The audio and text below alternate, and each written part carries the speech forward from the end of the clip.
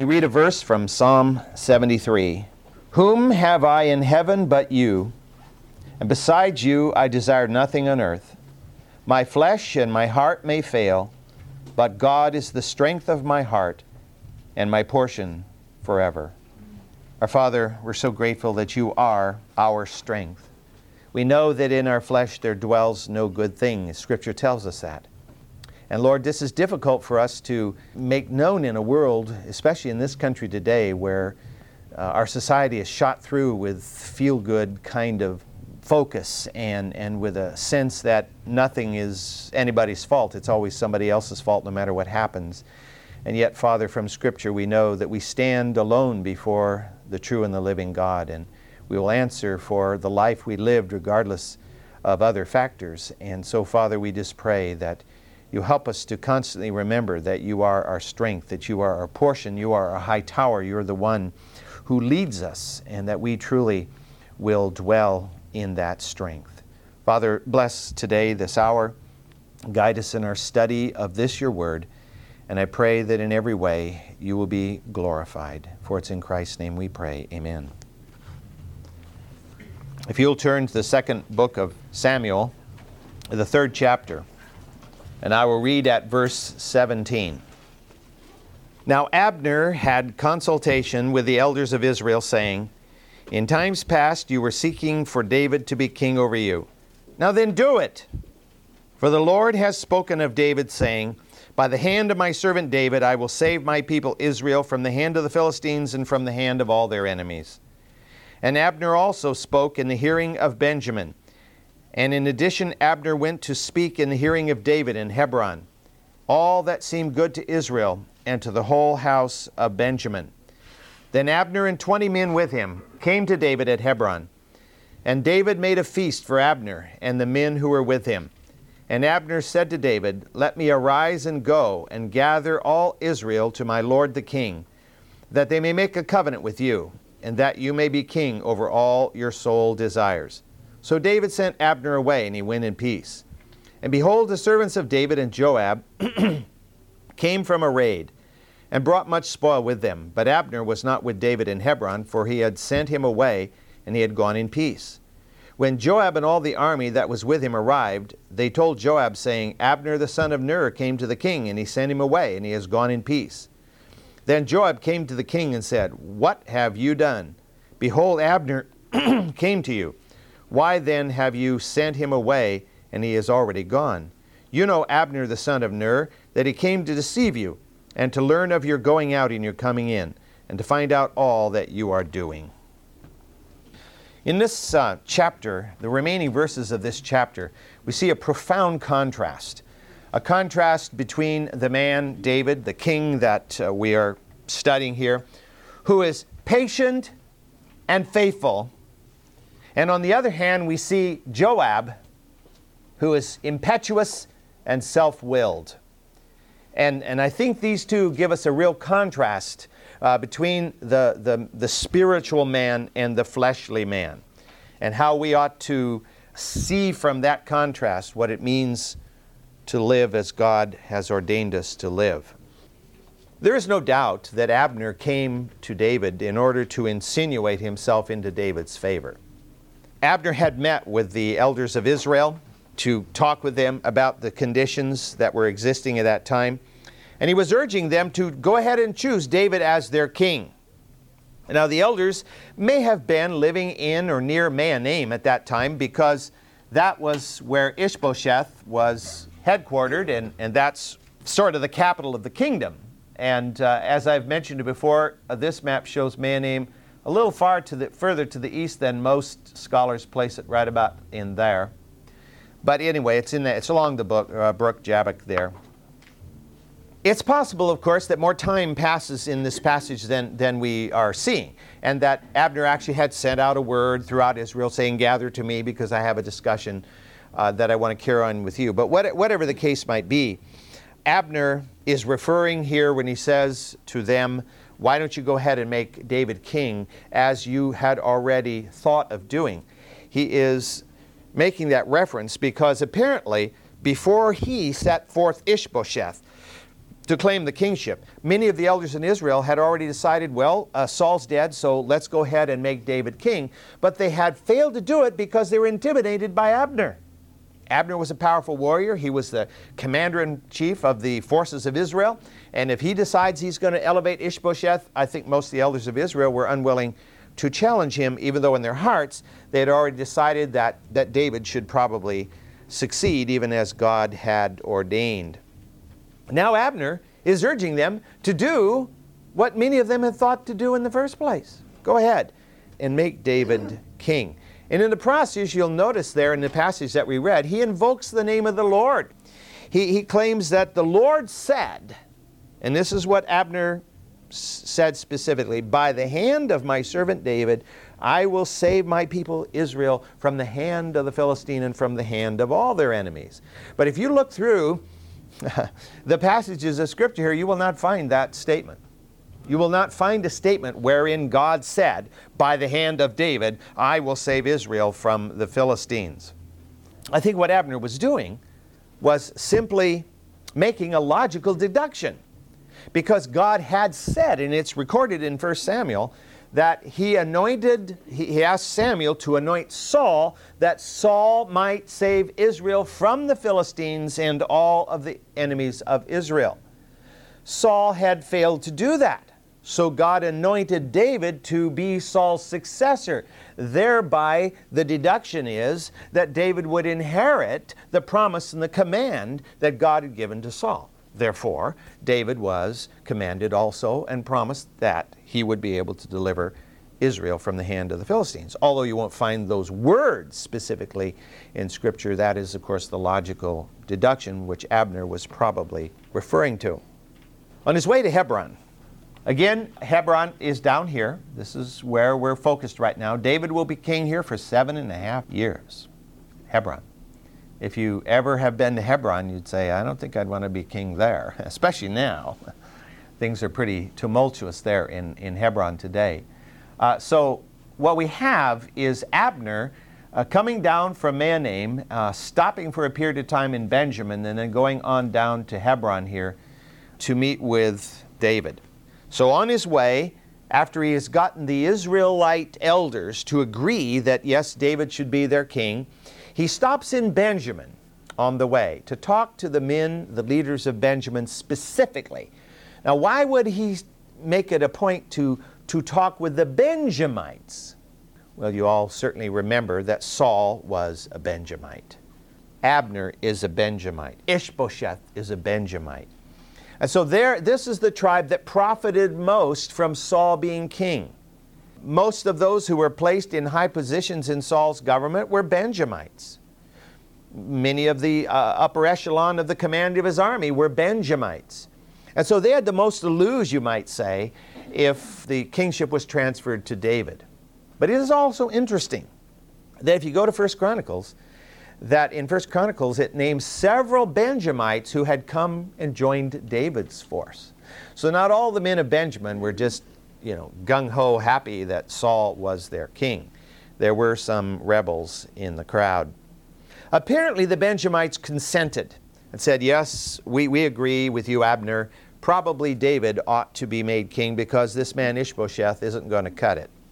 And so what we have is Abner going down to Hebron, and we assume that all have agreed because he says, it is said that when he arrives and sees David, that all that seemed good to Israel and to the whole house of Benjamin, he proclaimed to David. And so it seems that kind of a general sense of agreement has been established here by Abner. We're told in this passage that he arrived with 20 men in Hebron. And he came to make a covenant. In verse 12 of this 3rd chapter, then Abner sent messengers to David in his place, saying, whose is the land? Make your covenant with me, and behold, my hand will be with you to bring all Israel over to you. And he said, good, I will make a covenant with you, but I demand one thing, namely that you shall not see my face unless you first bring Michal, Saul's daughter, when you come to see me. Well, Abner had already fulfilled that piece of it. Michal had been delivered, and so now he was coming to make a covenant. This is a covenant of reconciliation. reconciliation between the house of Saul and the house of David. A covenant whereby all of Israel is agreeing to replace the house of Saul with the house of David. David's response is to honor Abner. David's response is to set this man who is a captain in Israel, the commander of the forces of Israel, in a place of honor, and to seal the covenant with a feast. This was a very common practice in the Old Testament, to seal a covenant with a feast. At the high point of the festivities, everything is going well, the party is going on, and David is honoring Abner, and Abner is honoring David. Right at the high point, it seems that Abner asked permission to leave so that he might go gather all of Israel together, that they might all come and elevate David as king. Think of what must have been going through David's mind here. David had been chased by Saul all over the countryside, and years had passed. Saul is dead, and now the promise of God and the anointing that had been upon David should come to fruition. And yet in the midst of it, we discover Abner raising up a rival, and the 10 northern tribes going with Ishbosheth, and only Judah really anointing with the tribe of Simeon that was more or less absorbed into Judah, anointing David as king over Israel, over Judah. And you know, if you were in David's place, you could say, "Oh Lord, how long? I've been waiting all these years. Your promise is not fulfilled. What is going on?" But what we find instead here is a man who is, I think he was filled with amazement, and he was filled with joy because he had done nothing to try to force the issue. David didn't say, "All right, Saul's dead. You're all going to come and anoint me king, or I'm going to have a crusade against you all." No, he didn't say that. He simply accepted what anointing did come along with him, and he was patient, he was faithful, and now I think he's saying, wow, this is how God does it. This is how God works. I think we, in our natural flesh, I know I am as guilty of this as anyone, when we know something should happen, rather than waiting for the Lord's timing and letting the Lord bring it about, the Lord fulfill it, we want to force it. Let's do something. Let's make it happen. Oh, that's such a temptation, I think, that we face. God wants us to learn faith and patience and to carry on in prayer. And that's how He brings about His will. And that's how He brings about good things into our lives. As we try to make them happen, we often create a situation just as Joab created a situation. Let me read a passage that you know so well, but I think sometimes it pays for us to be reminded of. Philippians chapter 4, verses 6 and 7. Philippians chapter 4, verse 6. Be anxious for a few things. Oh no, it doesn't say that, does it? Be anxious for nothing, but in everything by prayer and supplication, with thanksgiving, let your requests be made known unto God. Is that easy? That is hard. We by nature are anxious people, always worrying and fretting about the future and what's going to happen next. The Scripture says to be anxious for nothing, but in everything by prayer and supplication, with thanksgiving. Not, biting their nails while we're being non-anxious, And the peace of God, which surpasses all comprehension, shall guard your hearts and your minds in Christ Jesus. That's a promise. And it isn't our nature to avail ourselves of that. It's really hard. But David is a good example of this. I'm sure that within him he had thoughts, and sometimes I'm sure he prayed the prayer, "Oh Lord, how long will it be before the kingdom is mine?" But he didn't do anything to force it. And he waits patiently to see what God will do. Joab is just the opposite. Joab can't wait till God does something to Abner. He is going to do it himself. I think Abner planned this visit so that he'd be there when Joab was not there. Because he and Joab were not on very good terms, for the reasons that we read about in the passage before. It would have been easy for him to know whether Joab was there or not. I mean, spies were everywhere.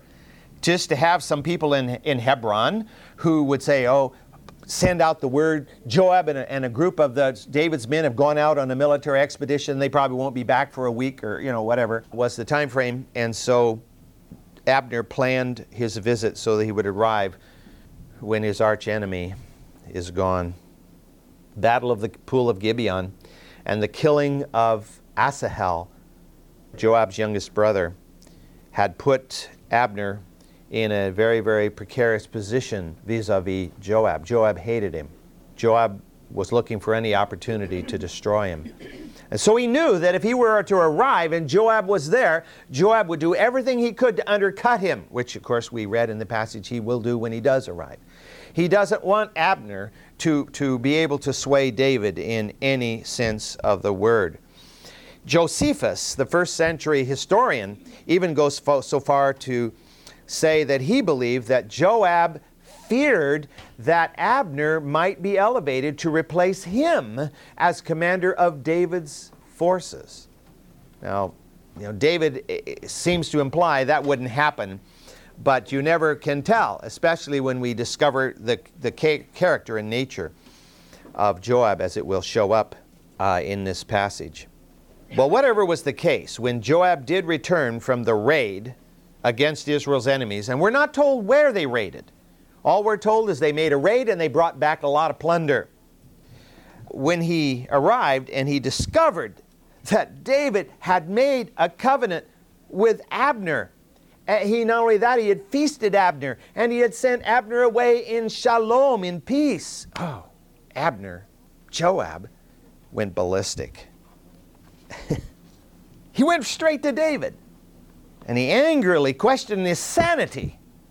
David, have you totally lost all your marbles? Declaring Abner has no intention of bringing Israel to submit to you. The only reason he came was to spy out the camp, find out how strong we are, discover a way by which he can attack Hebron, surround it, and destroy you. Joab was David's nephew. And he seemed to think they had the right to question David's judgment and to chew him out if he felt it was warranted. Well, we're going to discover that this is not the last time that Joab will push it right to the edge of insubordination, and in some cases we might see true insubordination. Verse 26 of 2 Samuel 3. When Joab came out from David, he sent messengers after Abner, and they brought him back from the well of Sirah, but David did not know it. So when Abner returned to Hebron, Joab took him aside into the middle of the gate to speak to him privately, and there he struck him in the belly, so that he died on account of the blood of Asahel his brother. And afterward, when David heard it, he said, I and my kingdom are innocent before the Lord forever of the blood of Abner the son of Ner. May it fall on the head of Joab and on his father's house. And may there not fail from the house of Joab one who has a discharge, one who is a leper, one who takes hold of a distaff, that's a crutch, or who falls by the sword, or who lacks bread.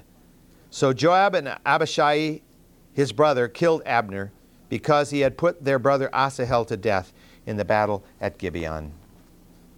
Joab was very, very angry. And so, without David's knowledge, he decided to take matters into his own hands. See the contrast? David patiently waiting for the Lord to accomplish his will, for the Lord to bring the kingdom to him in the Lord's time. And Joab over here is not going to wait for anything. He's going to move now, and he's going to move by his own wisdom. He sent messengers after Abner to bring him back. Now, we don't know exactly where the well of Sirah was, but many believe that it was just a very, very short distance north of Hebron. So he hadn't gone very far.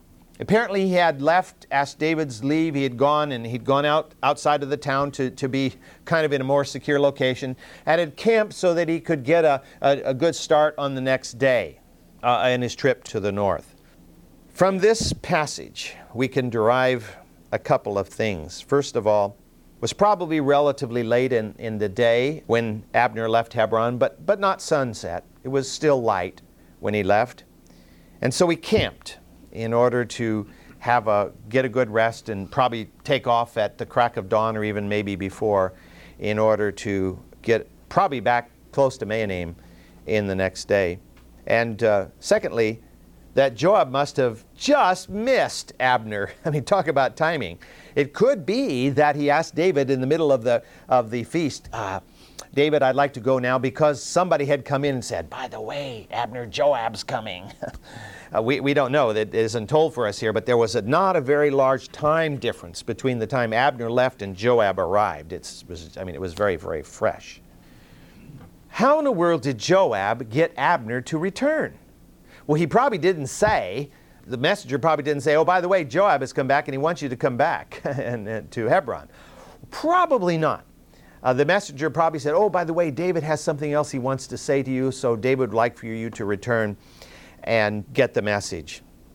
Some of you may remember that when the Constitutional Convention was held in Philadelphia, that one of the men who had been chosen to attend the Constitutional Convention was a Virginian by the name of Patrick Henry. And Patrick Henry said, I am not going to attend the Constitutional Convention because he said, I smell a rat, that he felt like something was going to happen that was untoward.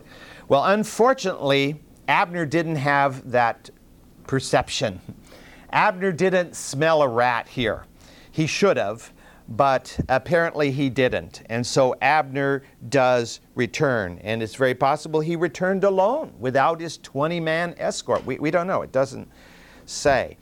All it does tell us is that Joab wasted absolutely no time. As soon as Abner arrived, in the middle of the gateway, he took him aside a little bit as if he was going to talk privately with him, and he whipped out a secret weapon. We don't know if it was a sword or just a big dagger or whatever it was. He whipped it out and blah, right there in public in the middle of the gateway, the entrance to the city where judgment was rendered normally. Joab felt, I guess, that he was rendering judgment. Scripture tells us very, very clearly that Joab did this in order to avenge his brother Asahel. Now, we don't know what exactly Abishai's involvement was here. It doesn't appear that Abishai was actually there at the moment or took place in the actual killing of Joab, but he knew what the plan was and he acquiesced to the plan. And thus it becomes guilt by association, at least in the mind of David. To say that David was upset is to put it in very, very mild terms. In all honesty, David had made a covenant with Abner. And now, through Joab's duplicity, Abner has been murdered in the gateway of David's city. In that day and age, if you are under the roof or on the property of somebody, you are guaranteed that person's security, that person's protection. And since David was the king and this was his capital, by extension, that would have been the whole city of Hebron. And yet in the gateway of that city, Abner is murdered. David knew this would look very bad with the elders of Israel because it was Abner who had gone and convinced the elders, yes, we should proclaim David. And then Abner gets murdered for this? Probably not. This, of course, in David's eyes, endangered the whole effort at reunion, at bringing the two groups together under David as their king. Who is really behind this, right? I think as we read the pages of the Old Testament, we read these stories of duplicity and assassination and war and all these things, we have to always remember that Satan is going about like a roaring lion, seeking whom he may devour. And certainly he worked on Joab's impetuosity, Joab's unfaithfulness, and used him as his tool here, because Satan does not want David to be the ruler of the United Kingdom of Israel. Because Satan is God's man. David is, yeah, right. David is God's man, and Satan does not want David on the throne of a united nation. One thing we can say about Satan is he is consistent. He's consistent in his effort to destroy God's people and God's work. And he will use any method possible in order to do that. David knew this could truly sully his reputation, and therefore he immediately went before the people and proclaimed his innocence in the name of the Lord God. And then he placed the blame where it belongs, squarely on the shoulders of Joab. He went so far as to place the whole blame, the whole guilt on Joab personally. And then he proclaims a triple curse upon Joab's house. The curse of plague, of sword, and famine. That's very, very serious to make such a proclamation. And David felt these words were justified because he felt that God was dishonored, that the reunion was put in danger, and that Joab had decided to take vengeance by his own hand and in his own name, when the Scripture makes it very clear that is solely God's prerogative. Let me read the passage in Deuteronomy chapter 32 where this is proclaimed. It's part of the great song of Moses.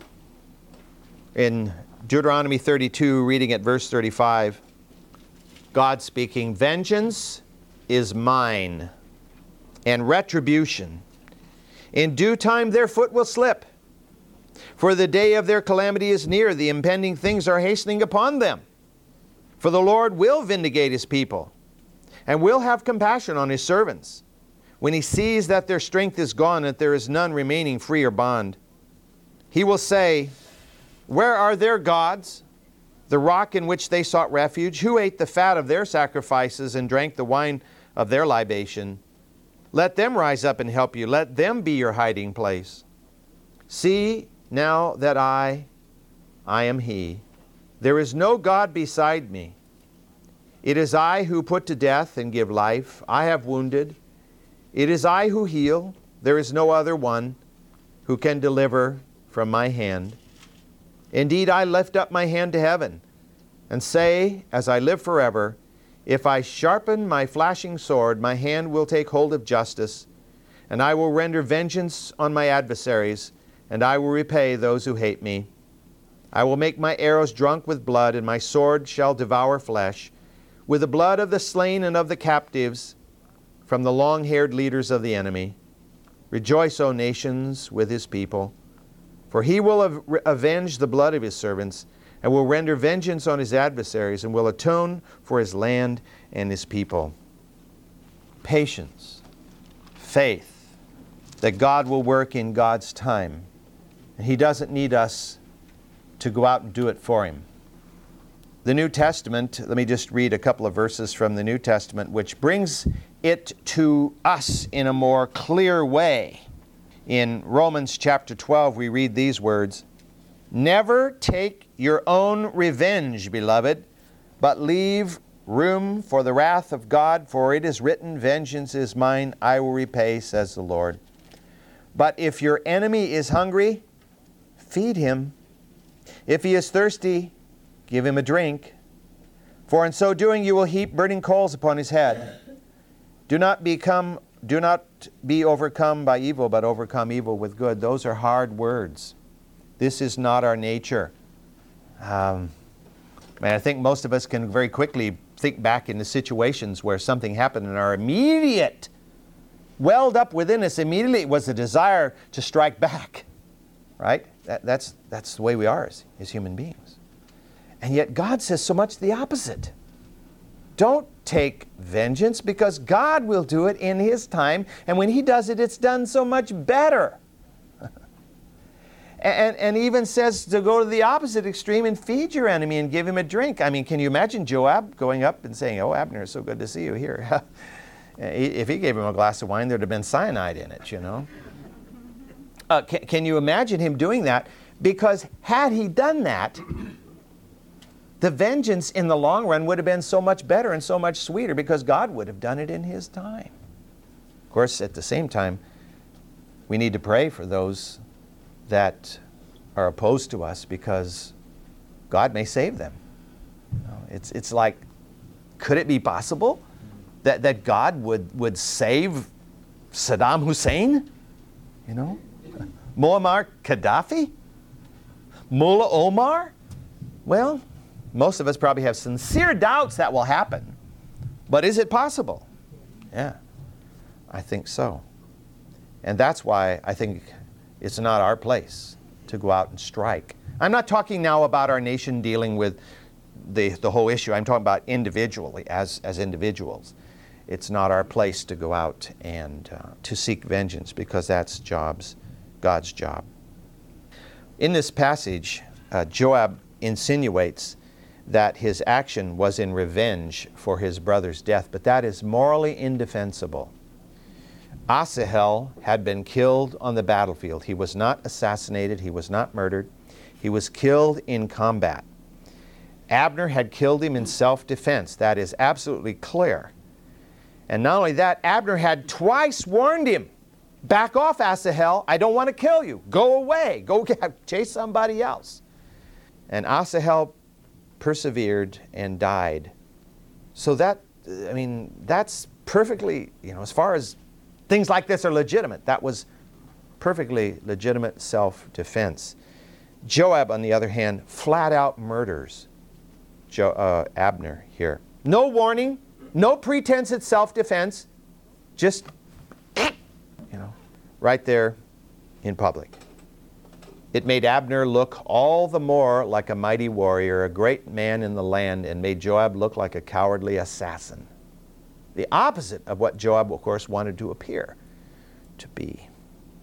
The fact that Abishai, his brother, is not mentioned in the curse seems to indicate that although he must have acquiesced, because he is kind of implicated in other things that are said, but he apparently did not actually participate in the actual killing of Abner. Well, David's response is actually totally opposite of what Joab would have expected or would have wanted. David's reaction is truly a godly reaction. David will actually treat this as if Abner was a great man and that Joab was a total enemy of the state. He will treat it as if Abner was almost like his son. David will so lament over the death of Abner, just as he lamented over the death of Saul. How is David an example to us of giving a cup of cold water to your enemy, of feeding your enemy, of allowing God to take vengeance in His time? When we saw how David had opportunities on 2 occasions to have killed Saul long before, and he refrained.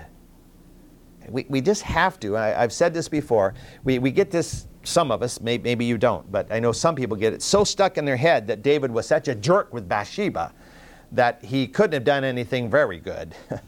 But he was a mighty man of God and a man of powerful example to us all. And so we need to keep that in mind as we look at his life. Well, next week we'll finish the chapter and we'll move into the 4th chapter, and David will finally be crowned king of all Israel after all these weeks and months